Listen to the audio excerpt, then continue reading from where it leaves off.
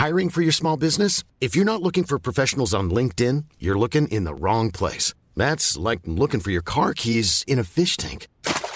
LinkedIn helps you hire professionals you can't find anywhere else, even those who aren't actively searching for a new job but might be open to the perfect role. In a given month, over 70% of LinkedIn users don't even visit other leading job sites. So start looking in the right place. With LinkedIn, you can hire professionals like a professional. Post your free job on linkedin.com/people today. Ryan Reynolds here from Mint Mobile. With the price of just about everything going up during inflation, we thought we'd bring our prices down. So to help us, we brought in a reverse auctioneer, which is apparently a thing. Mint Mobile Unlimited Premium Wireless. How to get 30, 30, bit to get 30, bit to get 20, 20, 20, bit to get 20, 20, bit to get 15, 15, 15, 15, just $15 a month? Sold! Give it a try at mintmobile.com/switch. $45 up front for 3 months plus taxes and fees. Promo rate for new customers for limited time. Unlimited more than 40 gigabytes per month. Slows full terms at mintmobile.com. Hello and welcome to Off the Beat and Track podcast. I'm your host, I'm Stu Whiffin. It's another week, therefore it's another episode. Today's episode, I sit down with Josh from You Me at 6 and you're in for a treat. It's an absolute cracker of an episode. It was one of the last chats I had in 2022 and it was a nice way to sort of sign off at the end of December, getting ready for a new year. And speaking of the new year, there's some amazing stuff coming very, very soon. If not now, by the time this comes out in January from You Me at 6. We talk about that towards the end of the podcast anyway. Josh is an absolute gent. We have a really, really lovely natter on this one. And we will get on with that chat very, very soon. But quickly, I just want to say a couple of thank yous. Firstly, to you lot for continuing to support the podcast. We're into another year now, and you're fiercely loyal, and I really do appreciate every single one of you and every single one of the listens that you give up your time to give me. So thank you. I want to thank the team at the Blue Murder Club podcast. It's an amazing true crime podcast, and the people over there produce this podcast for me. So thanks to them. Go give them a follow. And always love the Scroobius Pip and everybody at the Distraction Pieces Network. Pip's built up a wonderful network over there with some incredible podcasts. And I'm sure so many of you wouldn't even have heard of this podcast if you wasn't already listening to Pip and Distraction Pieces. He is the podfather.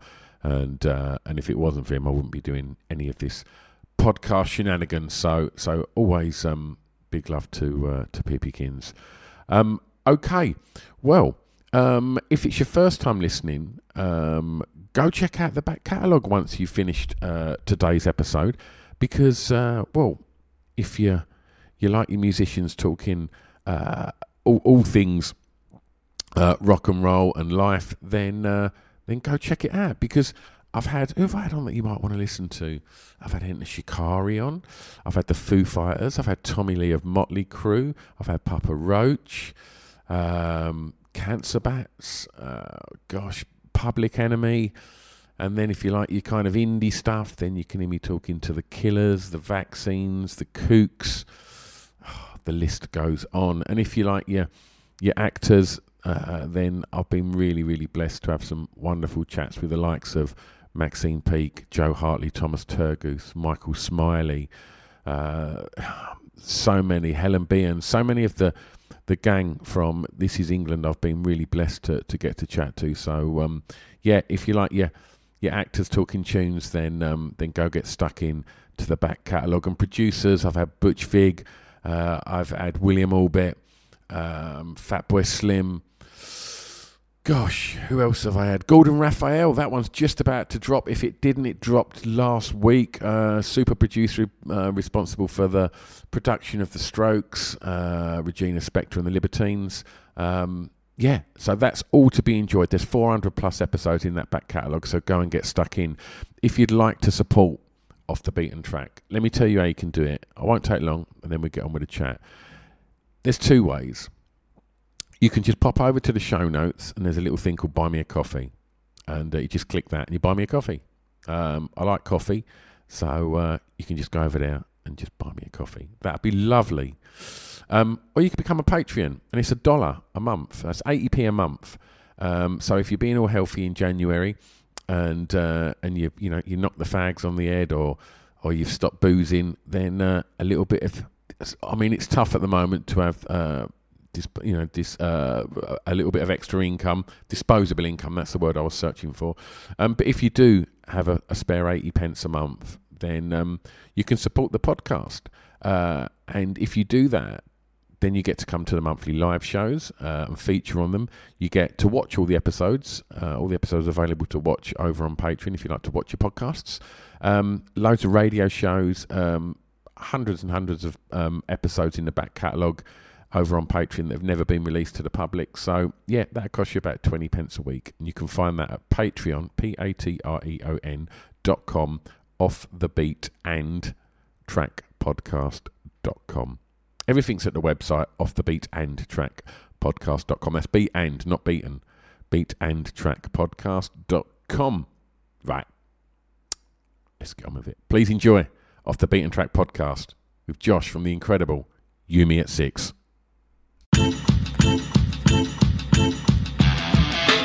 It's Off the Beat and Track Podcast on the Distraction Pieces Network with me, Stu Whiffin. Okay, we are recording. Joining me today, Josh, how are you? Good, thank you. How are you? Not too bad, not too bad. The most relaxed podcast guest I think I've ever seen. Are you literally just chilling in bed? Well, I've got, yes, in short, yes, that is what's happening. But I have a situation where my partner is, because of the train strikes, is working from home, and I didn't feel it was fair for her to be working, because she's doing like what she'd call real work, whereas we're just chatting about music. So I said that she could have the living room and the office space. I don't know what you call it, but yeah. So I'm in bed, mate. Yeah. Wonderful. You look far more organised than me. Oh, do you know what? That's just a little wonky board behind me. Like, apart from that, what you can't see this side, absolute shit show, mate. Like, is it? Yeah, absolute chaos. Well, look, let's jump straight in. And for track one, mate, I want to ask you to tell me the song that you regard as having the greatest ever intro, please.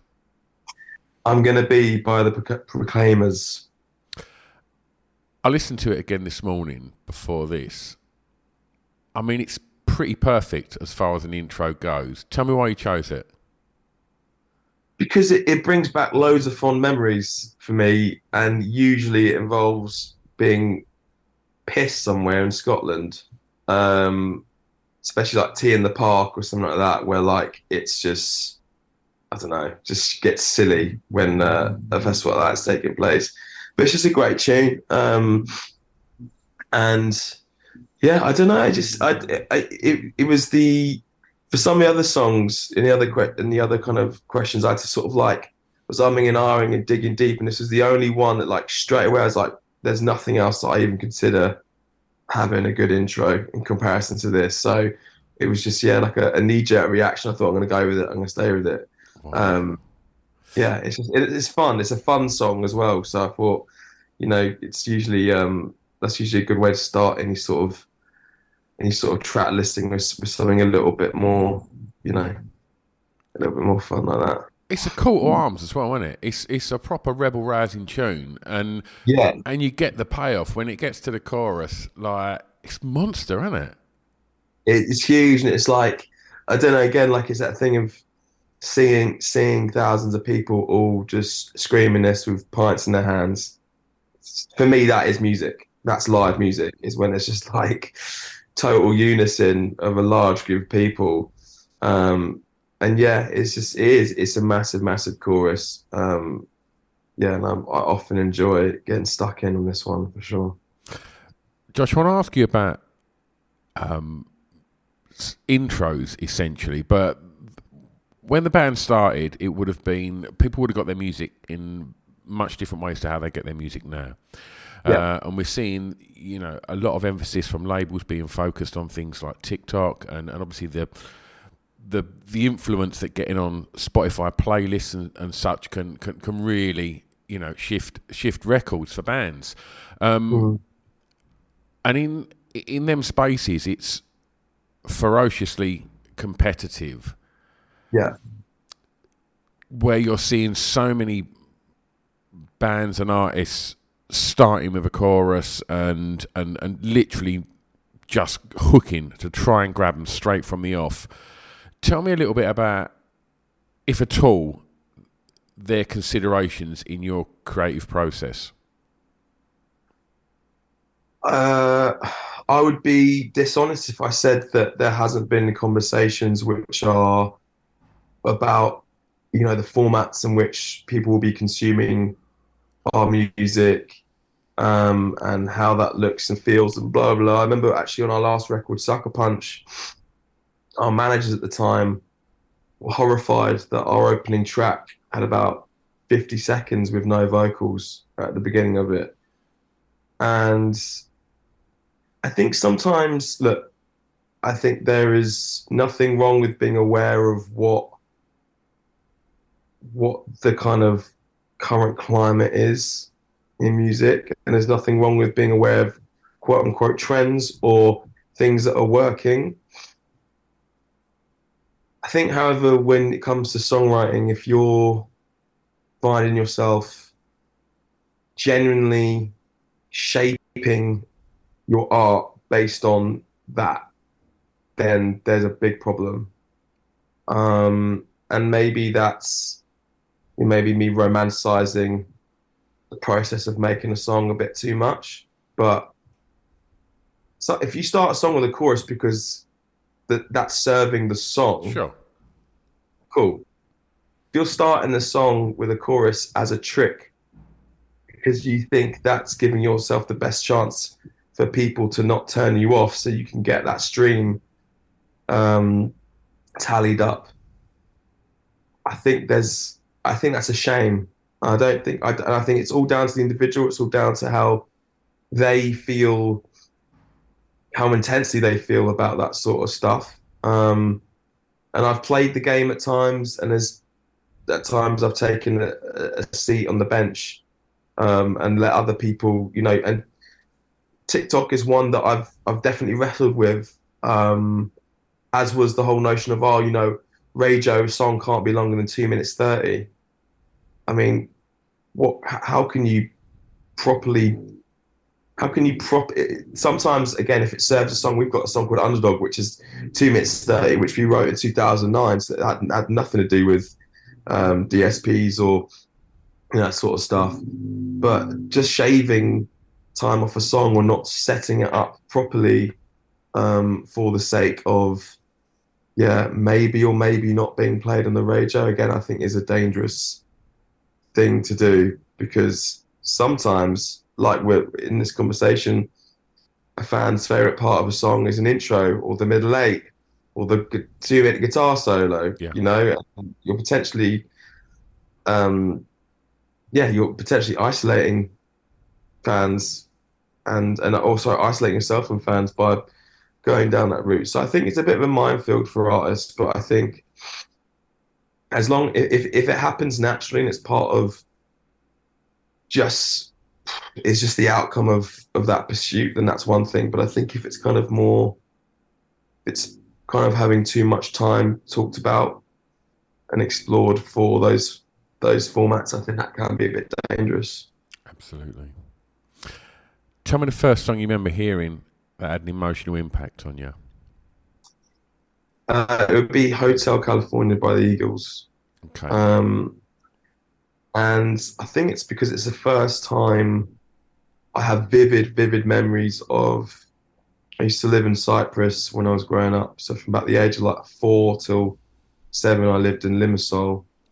And I say it had an emotional impact because it was like me, my mum, my dad, my sister, all in the car driving to the beach after school. And it was like all year round was pretty much like that. And then also it would feel empty when my dad was away with work or, so it's the first song that I attached to either really profound happiness of a family unity and us all singing a song in the car together, or people being absent. And I remember being really sad about it. And that's the first time that a song had either made me really happy or really sad, but it was the same thing. So I think in that sense, it had quite a profound yeah, quite profound impact on me. And yeah, it's a classic, obviously, as well. Yeah, absolutely. Was home a musical place?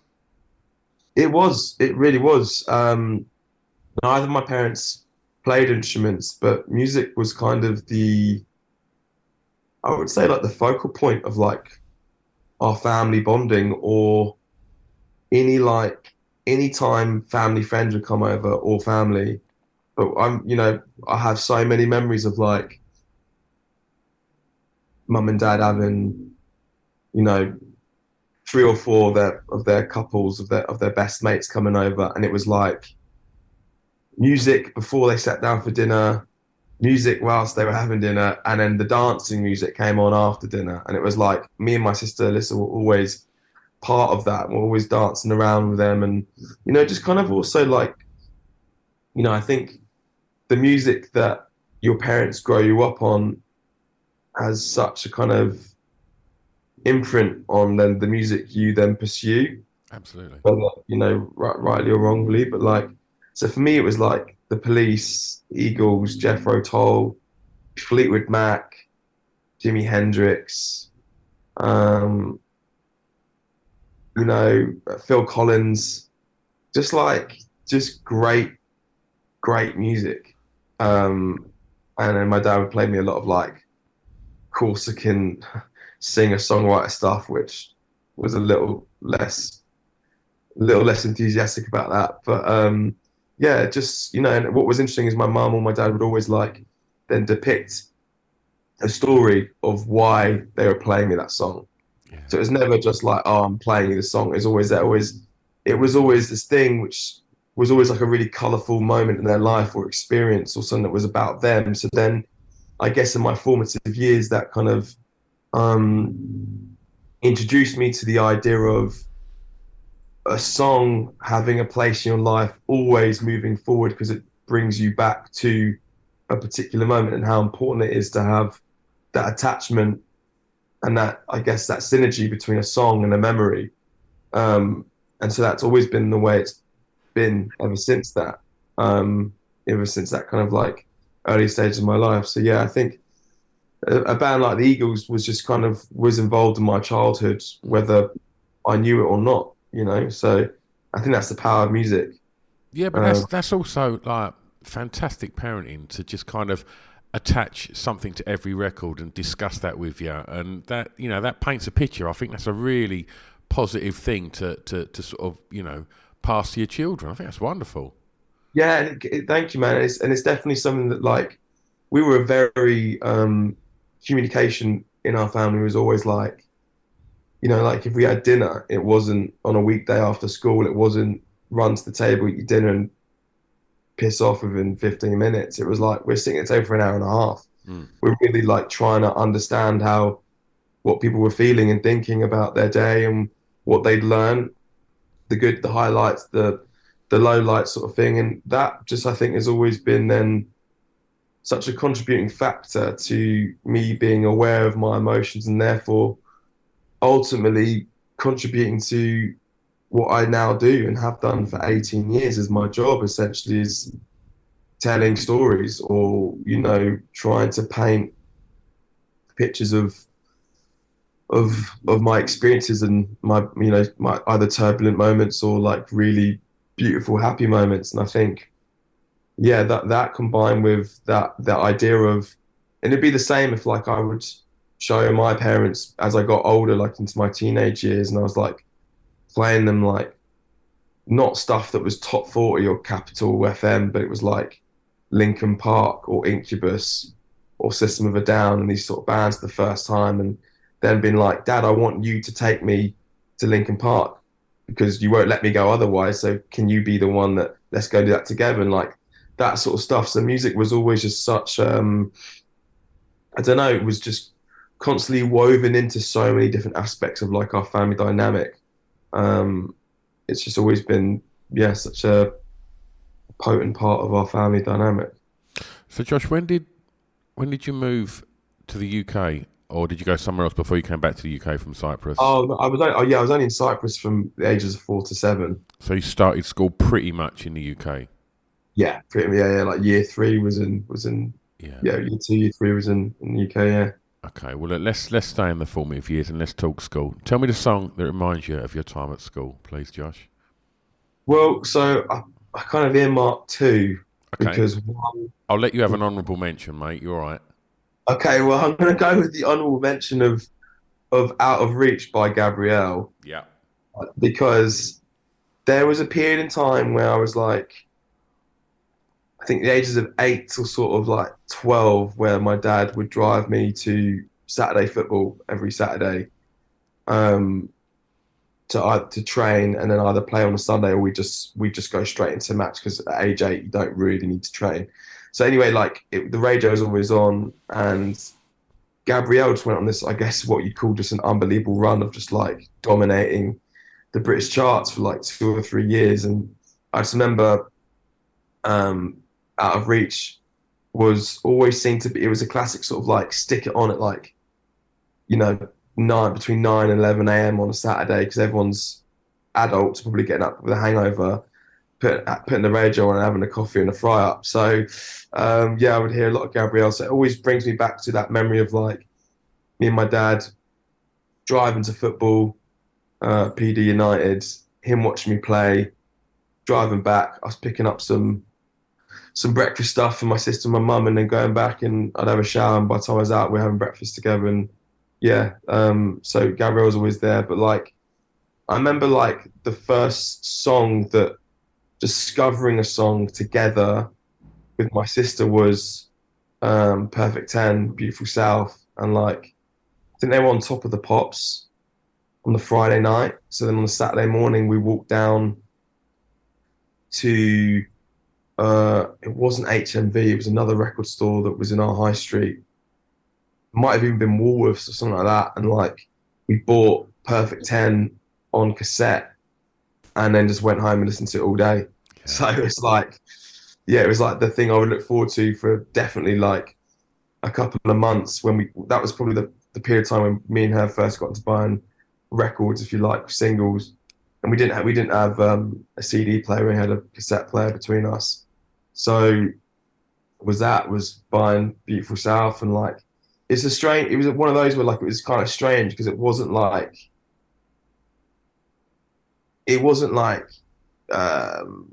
childish. Like Beautiful South were like quite a sophisticated outfit, do you know what I mean? Yeah. But yeah, you had like this 8-year-old and this 11-year-old or 7 and 10-year-old like sitting in their living room listening to it and dancing around like a bit straight. It wasn't quite Blue or like some of the stuff that might have got played, like the school disco. So yeah, it was I don't know, Old Souls maybe, I don't know. What an intro Perfect 10's got. Yeah. Straight in. Like, so good. And I mean, you talk about the tear that Gabrielle went on then. I think Perfect 10 had just dropped after their greatest hits, Carry On Up the Charts, which at one point, I'm sure the stats was. Cool fact, a crocodile can't stick out its tongue. Also, you can get health insurance for a month or just under a year in some states. United Healthcare short-term insurance plans, underwritten by Golden Rule Insurance Company, offer flexible, budget-friendly coverage for you. Learn more at uh1.com. Hiring for your small business? If you're not looking for professionals on LinkedIn, you're looking in the wrong place. That's like looking for your car keys in a fish tank.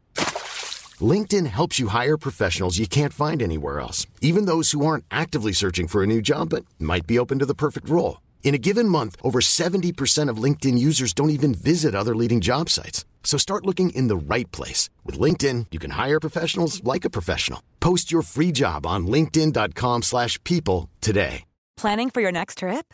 Elevate your travel style with Quince. Quince has all the jet-setting essentials you'll want for your next getaway, like European linen, premium luggage options, buttery soft Italian leather bags, and so much more. And is all priced at 50 to 80% less than similar brands. Plus, Quince only works with factories that use safe and ethical manufacturing practices. Pack your bags with high-quality essentials you'll be wearing for vacations to come with Quince. Go to quince.com/pack for free shipping and 365-day returns. 1 in 3 households in the UK owned the Best of the Beautiful South. That's pretty insane, isn't it? Yeah, I mean, that's wild because, again, like I probably grew up in a period of time where the number ones each week were like 300,000 albums. Do you know what I mean? And like, you know, that's why now if like somebody gets anything up north of 50,000 is like a fucking huge first week. You know what I mean? And, you know, and I mean, we've had a number one with 32 and another one with like 14. So it's like now, they're probably, again, they were 7 years apart. So it shows even then how much that changed in 7 years. It was almost half of what would have got you number one could now do that now. So, I mean, they must have just been shifting units, like millions and millions of units a month. Just a completely different time. That's always my favorite. I remember, I'll never forget this conversation I had with one of our first like A&Rs. My first A&R experience at EMI and Virgin was this guy saying to me, "Oh, mate, if you'd been a band 10 years ago, you'd all have mansions already." And I was like, fuck it. Cheers, mate. What good is that? What good is that? Yeah.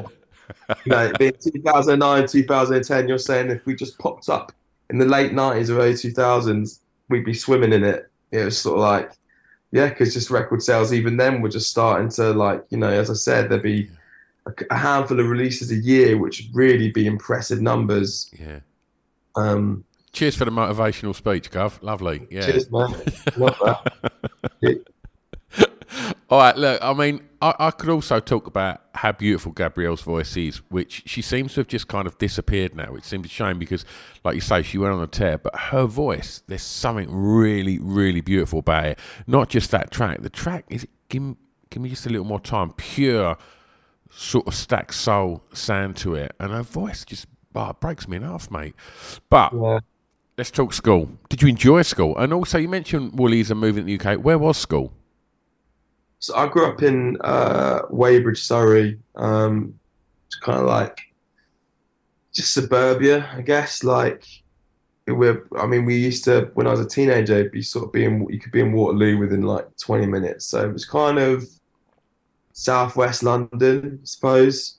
But really, like, you know, sort of probably about 20 minutes from Kingston, Guildford, stuff like that. So there were some bigger towns, if you like, near us, but Weybridge has got absolutely nothing about it, really. And just very leafy, lots of trees. But like school was fine, man. But I was like, you know, primary school is a piece of piss because, you know, everyone's just floating about, really, aren't they? Secondary school, there's so many things you're discovering for the first time. So it's like exciting, but equally as confusing in equal measure. And I think sort of in the year 10, year 11, so sort of age sort of 14, 15, 16 was challenging because it was just in that period where, like, you were defined actually, at least in my school, you were defined on the music you listened to and what you wore.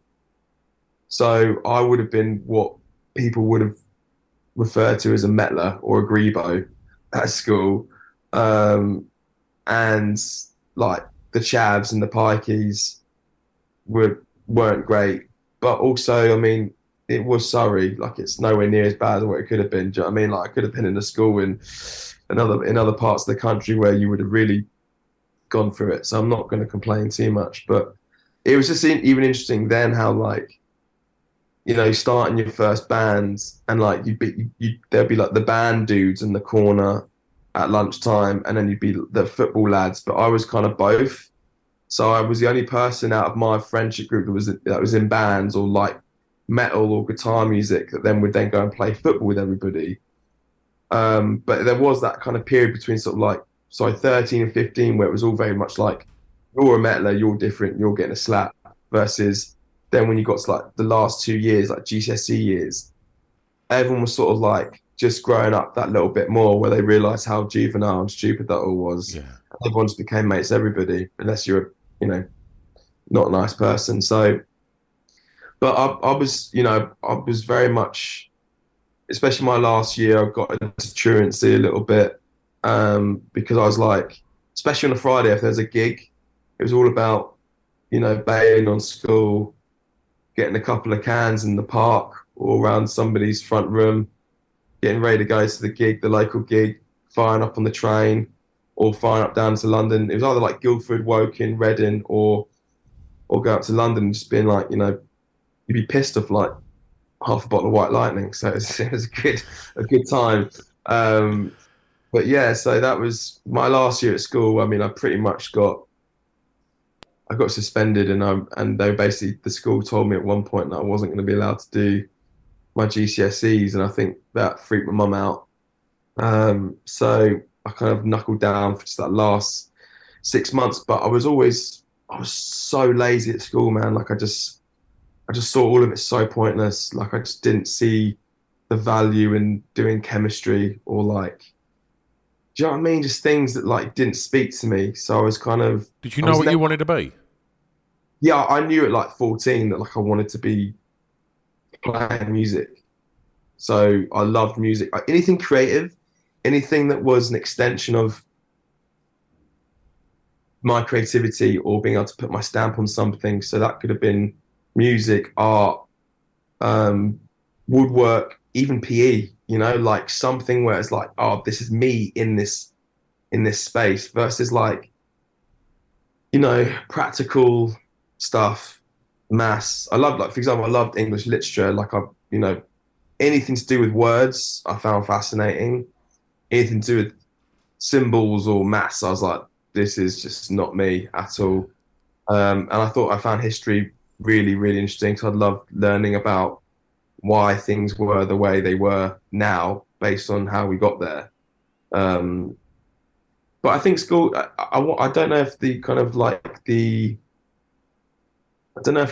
infrastructure of school is ever going to change, but like there are some kids that find themselves lost in that system because the way, and I worry sometimes, are we suppressing inadvertently people's real talent hugely, and I think me and my partner have spoken about, as and when we have children, like, do we homeschool them, or are we more like a nomad family where we kind of like live in different parts of the world and teach them more about life?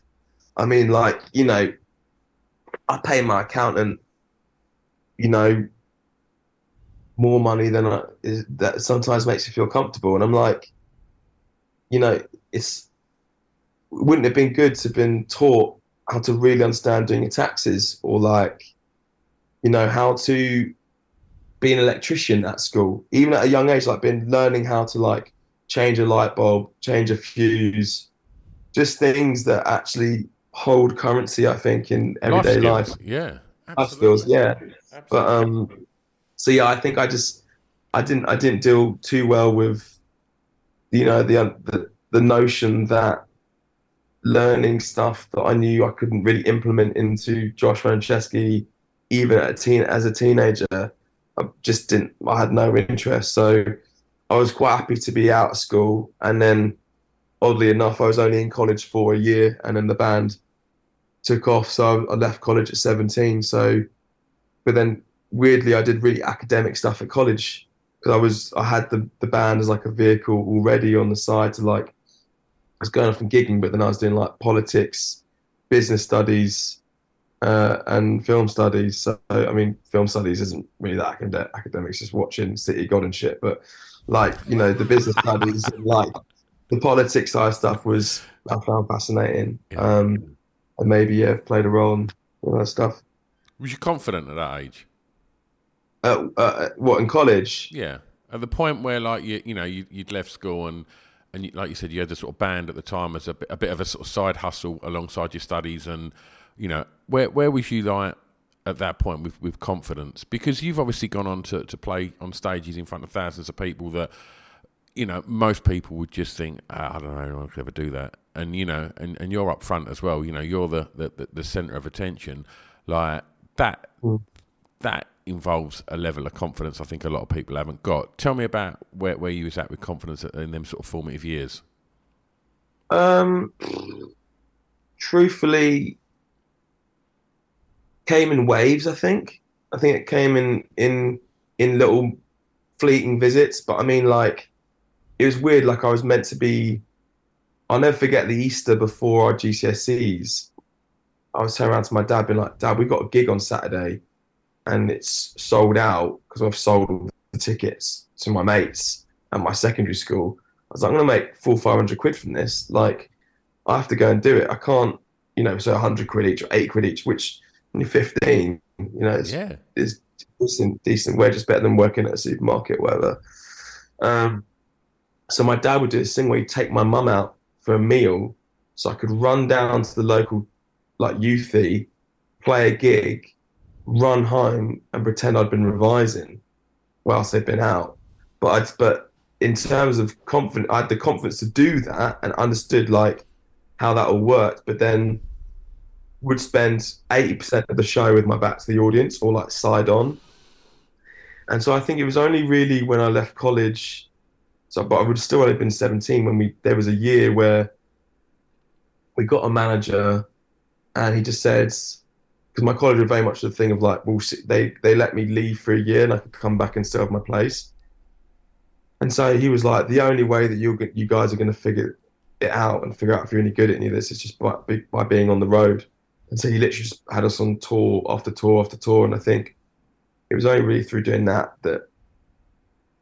the confidence grew, because it had to. You can't stand in front of a room of like 300 people with your back to them, especially if you want to try and make a career out of it. You've got to try and win them over and you've got half an hour to do it. So just one of those things that baptism of fire and just kind of trial and error relentlessly for years, I think kind of built it. But there wasn't really a correlation between being like having any layer of confidence at school or in the band and then bouncing off one another. That unfortunately didn't really happen for me. Yeah. Tell me the first record you remember buying. The first record I remember buying, and I would argue was a Bible for me at that point, was Make Yourself by Incubus. And I bought it from there's a record store in Kingston called Banquet Records. Shout out Banquet Records, mate. Shout out Banquet Records, John Tolley and all the crew. They've been so integral to pretty much every album release we've ever had. Everything's gone through them. It's been brilliant. Being like a local band and working with probably, I think in the country, that's probably the biggest kind of go-to record store in terms of their out-store capability. And, there's not an artist they haven't had come through Kingston because of Banquet. So it's something that, they should all be John in particular should be very proud of putting together. But, and they were great. Like, you'd go into a store like Banquet and like, I think I was in my Linkin Park phase and sort of my System of Down, my new metal phase. And they always had this thing on like the tags of the albums for fans of. And I remember just picking up Incubus. It said like for fans of Linkin Park. And I guess the only thing I can think now is because there was DJs in both bands, right? Or desk scratchers or whatever you want to call them. And like, I'm just going into the corner. They'd let you listen to the album before you bought it, so you could like open it all up, put it in a CD player, put some headphones on. And I think it's Privilege is track 1 on Make Yourself. I think it is. But I remember getting to like The Warmth and like Make Yourself and Pardon Me and Drive. Pardon Me, when that chorus drops, man. Fuck. Yeah. And I remember just like, I literally sat and listened to that record from start to finish, just standing up with my jaw on the floor, being like, what the fuck is this? Like, what is this? And then just turning around to John and the stuff, I was like, what else like this do you have? And they were like, okay, well, if you like that, you're probably going to like their record Science. They've just put out a new record called Morning View. So I actually picked up pretty much all of Incubus's back catalogue, and then like, I think off the back of that, it was like Finch, What It Is to Burn. And then he was like, if you like this, come back in a few weeks because I've got a shipment of like this record label called Drive Through Records, which will be basically all the bands that this band's record label is. And it was just like that. Like, so it's like I found like bands like Incubus and Finch, and like before I found like bands like Blink-182. Do you know what I mean? Like it was strange because I was just kind most of like, people would have done it the other way around, right? yeah, totally. And like, I mean, I didn't really even get into Blink until I think I got into them on Self-Titled, and I went backwards. Yeah. I was like, oh, then it was like Dookie and Take Off Your Pants and Jacket and like all these other records. And I was like, fuck no, I've been sleeping on this. And like, you know, but then there's still to this day, there's bands like The Offspring and Green Day that I've just never really listened to. Yeah. I've heard Green Day on the radio, I've seen them at festivals, but it was weird. There's like another sector of bands, like, even like bands like El Nino, like I was listening to more than I was like, yeah. You know what I mean? Like the Green Day Basket Case. So strange. So I was a metaler without being a metaler. But I guess, you know, with bands like Green Day and Offspring, it's so easy to get overexposed to music like that, isn't it? And if somebody... Mom deserves the best, and there's no better place to shop for Mother's Day than Whole Foods Market. They're your destination for unbeatable savings, from premium gifts to show-stopping flowers and irresistible desserts. Start by saving 33% with Prime on all body care and candles. Then get a 15-stem bunch of tulips for just $9.99 each with Prime. Round out Mom's menu with festive rosé, irresistible berry chantilly cake, and more special treats. Come celebrate Mother's Day at Whole Foods Market. Hey, it's Paige DeSorbo from Giggly Squad. High quality fashion without the price tag. Say hello to Quince. I'm snagging high-end essentials like cozy cashmere sweaters, sleek leather jackets, fine jewelry, and so much more. With Quince being 50 to 80% less than similar brands.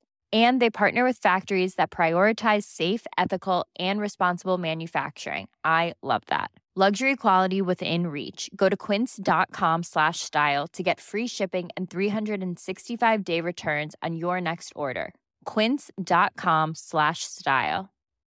When you need mealtime inspiration, it's worth shopping Kroger, where you'll find over 30,000 mouth-watering choices that excite your inner foodie. And no matter what tasty choice you make, you'll enjoy our everyday low prices, plus extra ways to save, like digital coupons worth over $600 each week. You can also save up to $1 off per gallon at the pump with fuel points. More savings and more inspiring flavors make shopping Kroger worth it every time. Kroger, fresh for everyone. Fuel restrictions apply.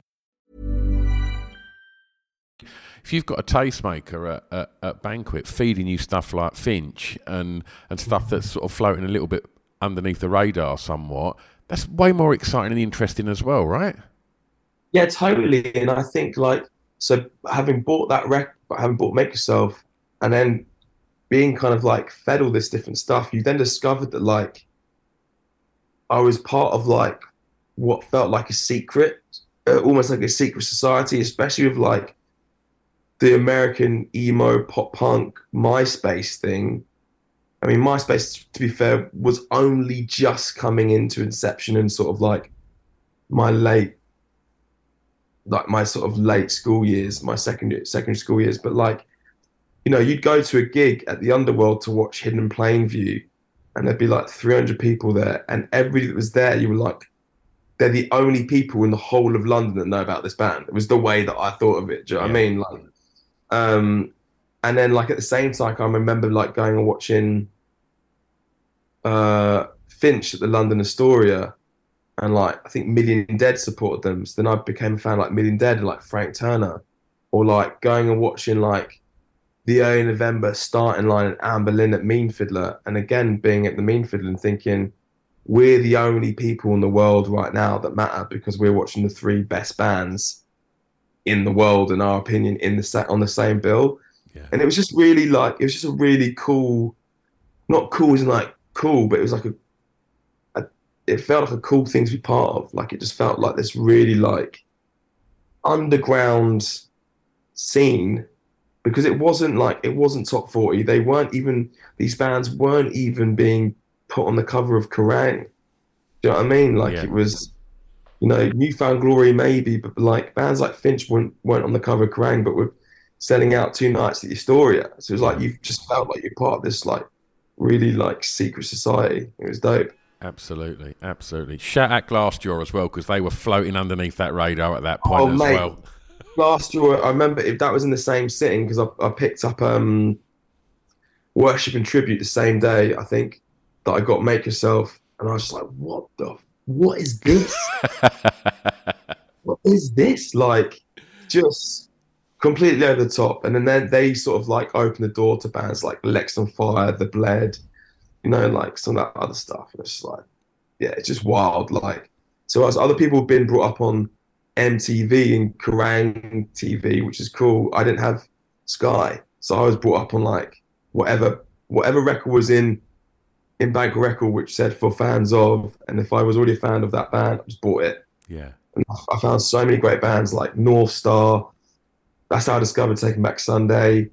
Therefore, I discovered all the bands on Victory Records. And then came Fueled by Ramen, you know, and all the bands on that. So it's just like, yeah, it was a great time.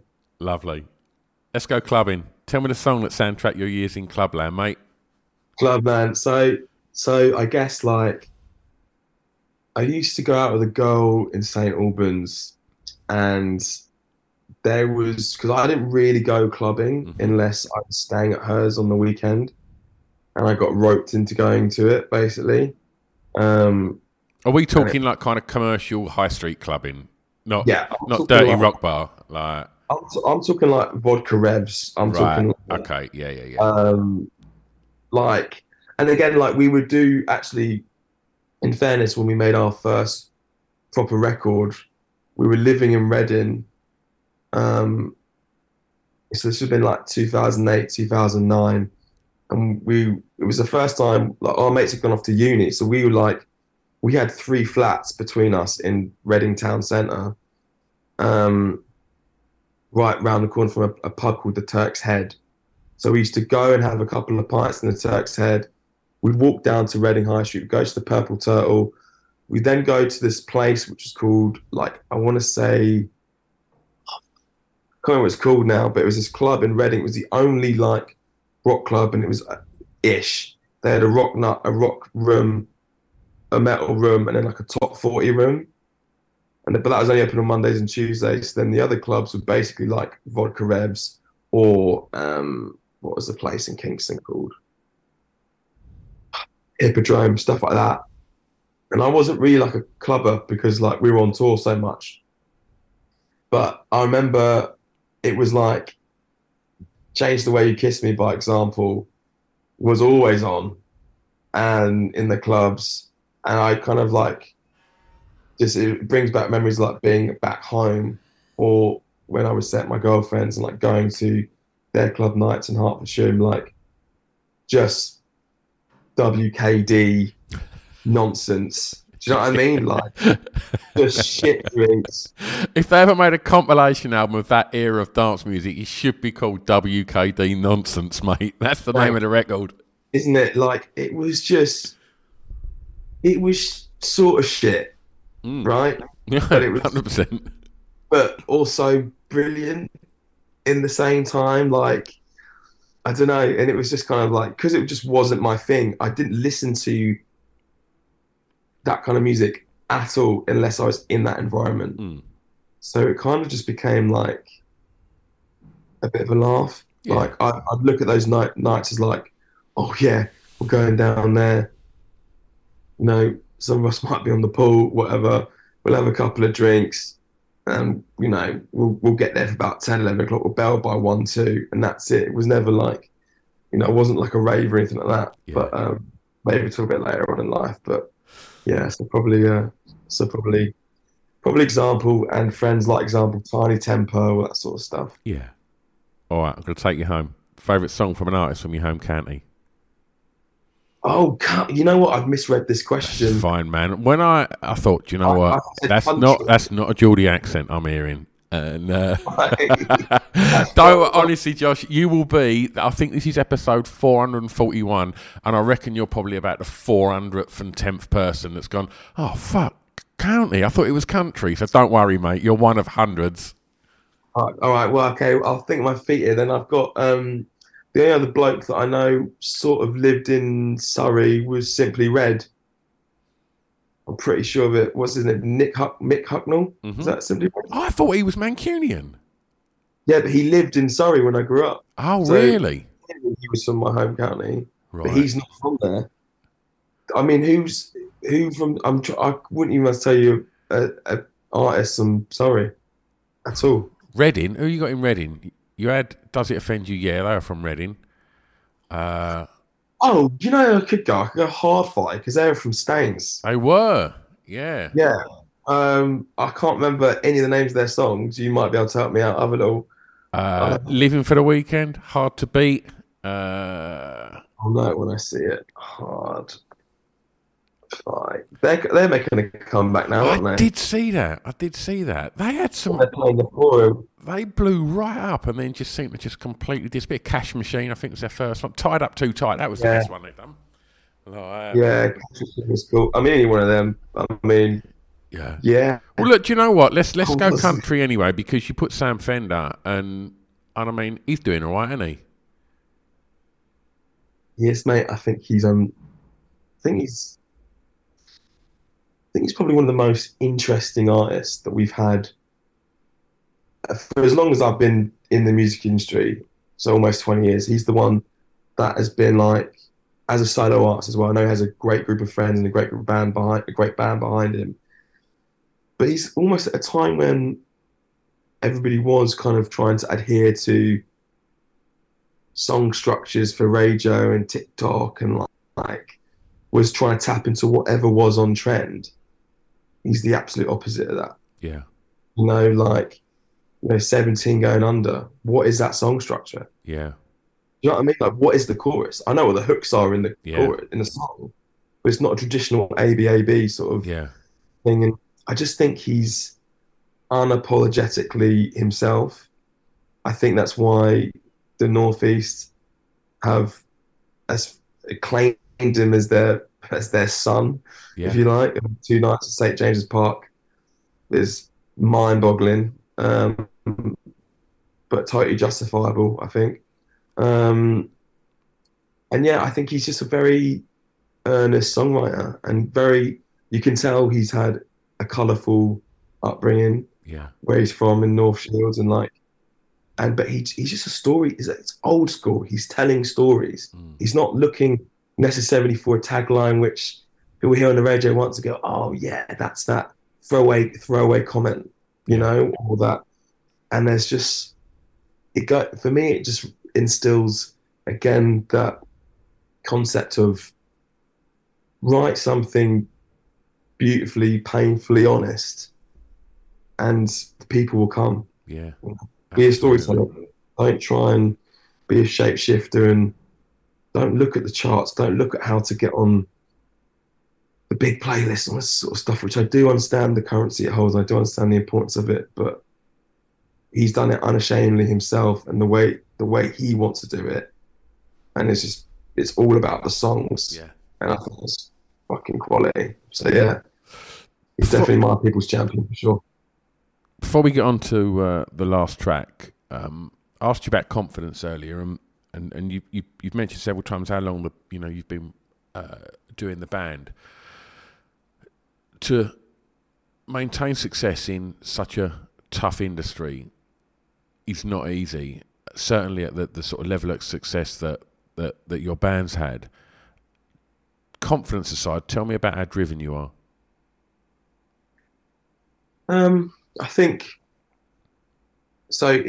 There's been different kind of like injections of why along the way to be driven, but the catalyst at the beginning was because what we touched upon earlier, like not feeling like I felt comfortable in the environment of that structured education, school, college, university. So I was like, I'm good at this, and this is a way out of not having to do that. And then it didn't take long for us to, I think we headlined the Astoria when I was 18. So it was like, it didn't take long for us to find our feet and really get moving. That's a moment, right? Yeah, I think it's only us the Arctic Monkeys and the Darkness that have sold out these stories, an unsigned band. So we had lots of like victories along the way, which then just continued to act as a reason to be like, well, we've done this, we've got. So I mean, our target by the age of 20 was Wembley Arena, which is like ridiculous because we'd already done Brixton. So we're like, well, what is it now? It's got to be Wembley. How do we get there? I think basically there's luck, obviously, there's talent, but if you don't work hard, or if you're not driven, if you don't get out of bed every day with something, it doesn't matter how big or how small the intention is or the purpose is, without that in music, you will not make it. It has to become your life. Yeah. And you have to be measured, I think. And I mean that in the sense of you can't believe your own hype. You do that, you're fucking finished before you know it. And you also can't be your violin player when something's going bad. You have to be, you know, just there's a great Robert De Niro thing that seems popping around all over the internet for the last few years, but it's just like, just take it all, just this too will pass, just calm down, like good and bad. And I think, you know, I've had that in me at all times. And I think especially during probably at the biggest our band's been, or like when the highest up trajectory was happening at a rampant rate, was when my dad was suffering the most with his profession and was unemployed and was really struggling.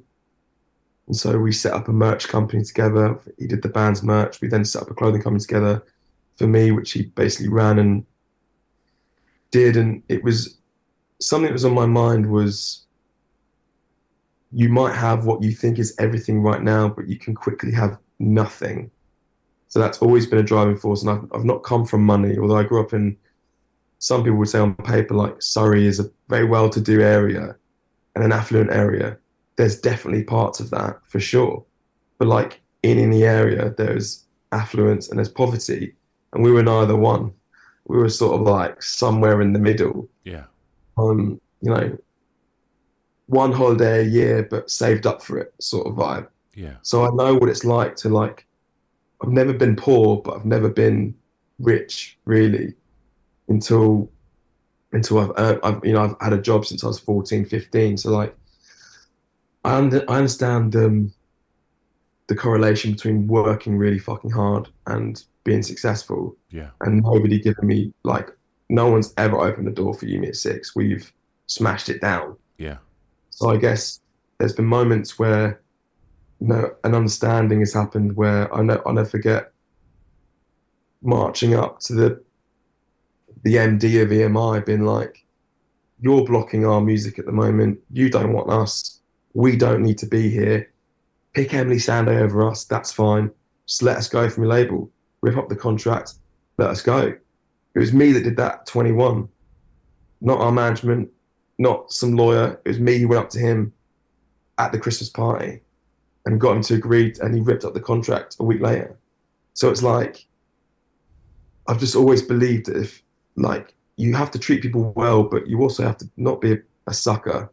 You have to work your ass off. And like, no is not an answer. I don't mean that in every aspect. I mean that when it comes to work, like someone slamming a door in your face, it's just presenting you with a new way of breaking down a door. What are you going to use this time? The crowbar? The foot? Do you know what I mean? Like, you got to get through it. So yeah, there's always been an immense sense of drive and purpose in this band for sure. Wonderful. There's a lyric from my pal Scroobius Pip, and it's you see a mousetrap, I see free cheese and a fucking challenge. And I love that. And I just think that sums up the music industry for me. All right. Okay. Last track. This is when you get to be a tastemaker, mate. A song that you think many people may not know that you would like them to hear. Sure. Well, I've gone with I Should Take Care Bear. Take I Should Take Better Care by Cody Frost.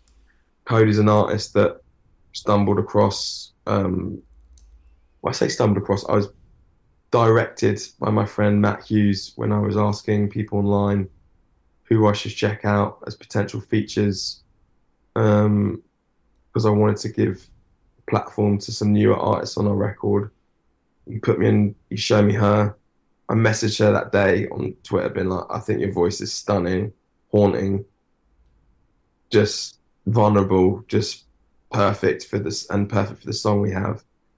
And she was stoked because I think she's a massive U-Mix fan, so she was all over it, and she jumped on it, and she sounds incredible on our song that we have coming out in January on the record. So yeah, I think it's a no-brainer for her to be the choice for sure. I'd not heard her voice before, and obviously doing prep on this, I listened. It's marvellous, man. It's something special, that voice. We make it really easy for listeners of the podcast to go and explore it, because we put together a Spotify playlist, Josh, of all the tracks that we've spoken about today. You mentioned new music in January. What's happening? Yeah. New album comes out January 27th.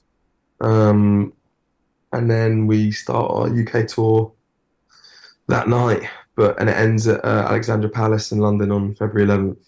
So it's going to be a good one. And then I've got to be best man at some wedding. I say some wedding, my best mate's wedding, a week later, and then we start our European tour. So it's all kind of happening. But yeah, lots of great stuff going on. Wonderful. Josh, if people want to keep up to speed with everything that's happening, where's the best place? All the usuals, mate, to be honest with you. Social media, Instagram, Twitter, Facebook, YouTube, TikTok, Spotify, Amazon, Deezer, you name it, we're there somewhere abouts. Just usually U-Mix6, type it into that and you'll find it. Wonderful. Josh, it's been really nice chatting, man. Thank you so much for your time, buddy. Absolute pleasure. Thank you very much for your time, and thank you for having me. I'm going to press stop. Don't go anywhere. All right. There you go. Wonderful chat. What a top fella. Yeah, go check out the new material from U-Mix6. Go check out the back catalogue if you've not done so already. Wonderful band, wonderful gent. Wish them all the best this year with the tours. So exciting to see a band, still going stronger than ever. And just touching on the stuff they said, like unsigned bands, selling out their story. That's impressive, man.